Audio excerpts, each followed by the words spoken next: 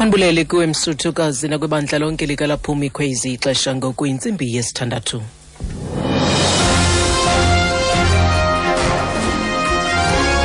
Iindaba nezifundela kuthambile sikeyi.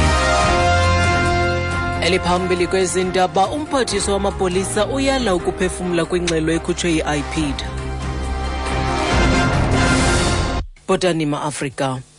Umphathiswa wamapolisa uNathi Nhleko akafunanga kutsho ukuba uyaluxhasa kusini na uluvo lwezomthetho oluthi intloko enqunyanyisiweyo yeIPID uRobert McBride nalowo ebesakuba yintloko yooKhetshe uAnwa Dramat bafanele ukutshutshiswa.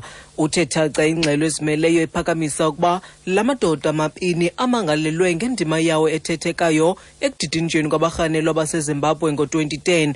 Ngokwale ngxelo yamagqwetha akwaVekmans, uDramat ebandakanyeka kolu didimbo kwaye uMcBride uzamile ukuhlamba igama lakhe ngokuguquguqula isiphakamiso sebutho elilodwa eliphanda izenzo ezigwenxa kwinkonzo yesipolisa yeIPID.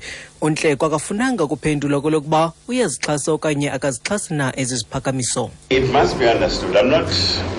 Prosecution is not my big, for an example. That call is made at the National Prosecuting Authority. And all what the report says, it recommends that prosecution be considered and so forth. So I'm not going to be the one that takes a decision. Ukutshutshiswa eloxanduva lwakhe eso sisigqibo se-NPA. Ipalamente ithi iza kubhena ngakusigqibo senkundla ephakamileyo yaseNtshona Koloni kumba ophakathi kwe-DA nosomlomo wepalamente ubaleka Mbethe. Oku kusezithendeni zokuba inkundla ilichaze njengelingahambelani nomgaqo-siseko isolotya le-11 lomthetho ojongene namagunya namalungelo amalungu epalamente. Eli solotya livumela ukushenxiswa kwamalungu epalamente ukuba aphazamisana neenkqubo zale ndlu. Nantsi ingxelo kaMercedes Besant. The Secretary to Parliament, Gengesi Mgidlana, says they will study the judgment.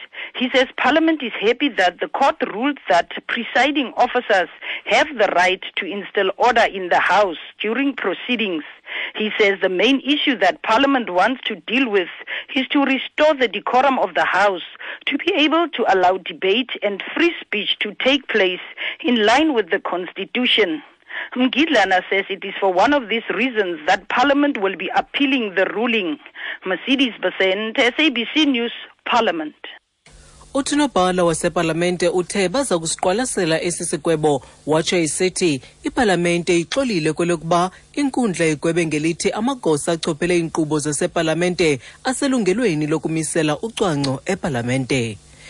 Inkulumbuso yephondo lomntla-ntshona uSupramaHumapilo ithi iofisi yayo ithumele isicelo kwiofisi kamongameli sokuba umngcwabo walowo wayefudule liqela lomzabalazo kwi-ANC ongasekhoyo uDr Ruth Mompati ibe ngwaseburhulumenteni. uMahumapilo uthi amalungiselelo omngcwabo aza kwenziwa ngentsebenziswano yeofisi yakhe ekamongameli ekandlunkulu we-ANC kwakunye neofisi yomasipala waseNaledi nelapho Mompati ebehlala khona. uDr Ruth Mompati ubhubhele kwisibhedlele i-2nd Military eWynberg eKapa kubusuku bangomvulo eneminyaka engama-89 ubudala. uMahumapilo uyacacisa. Provincial government has taken a decision to appoint a team of 3 MECs. That team will be led by MEC Madoda Sambata, joined by the MEC for Social Development, MEC Fenecha Olaolwe, and the MEC who is also the leader of government business, the MEC for Rural Environment and Agricultural Development,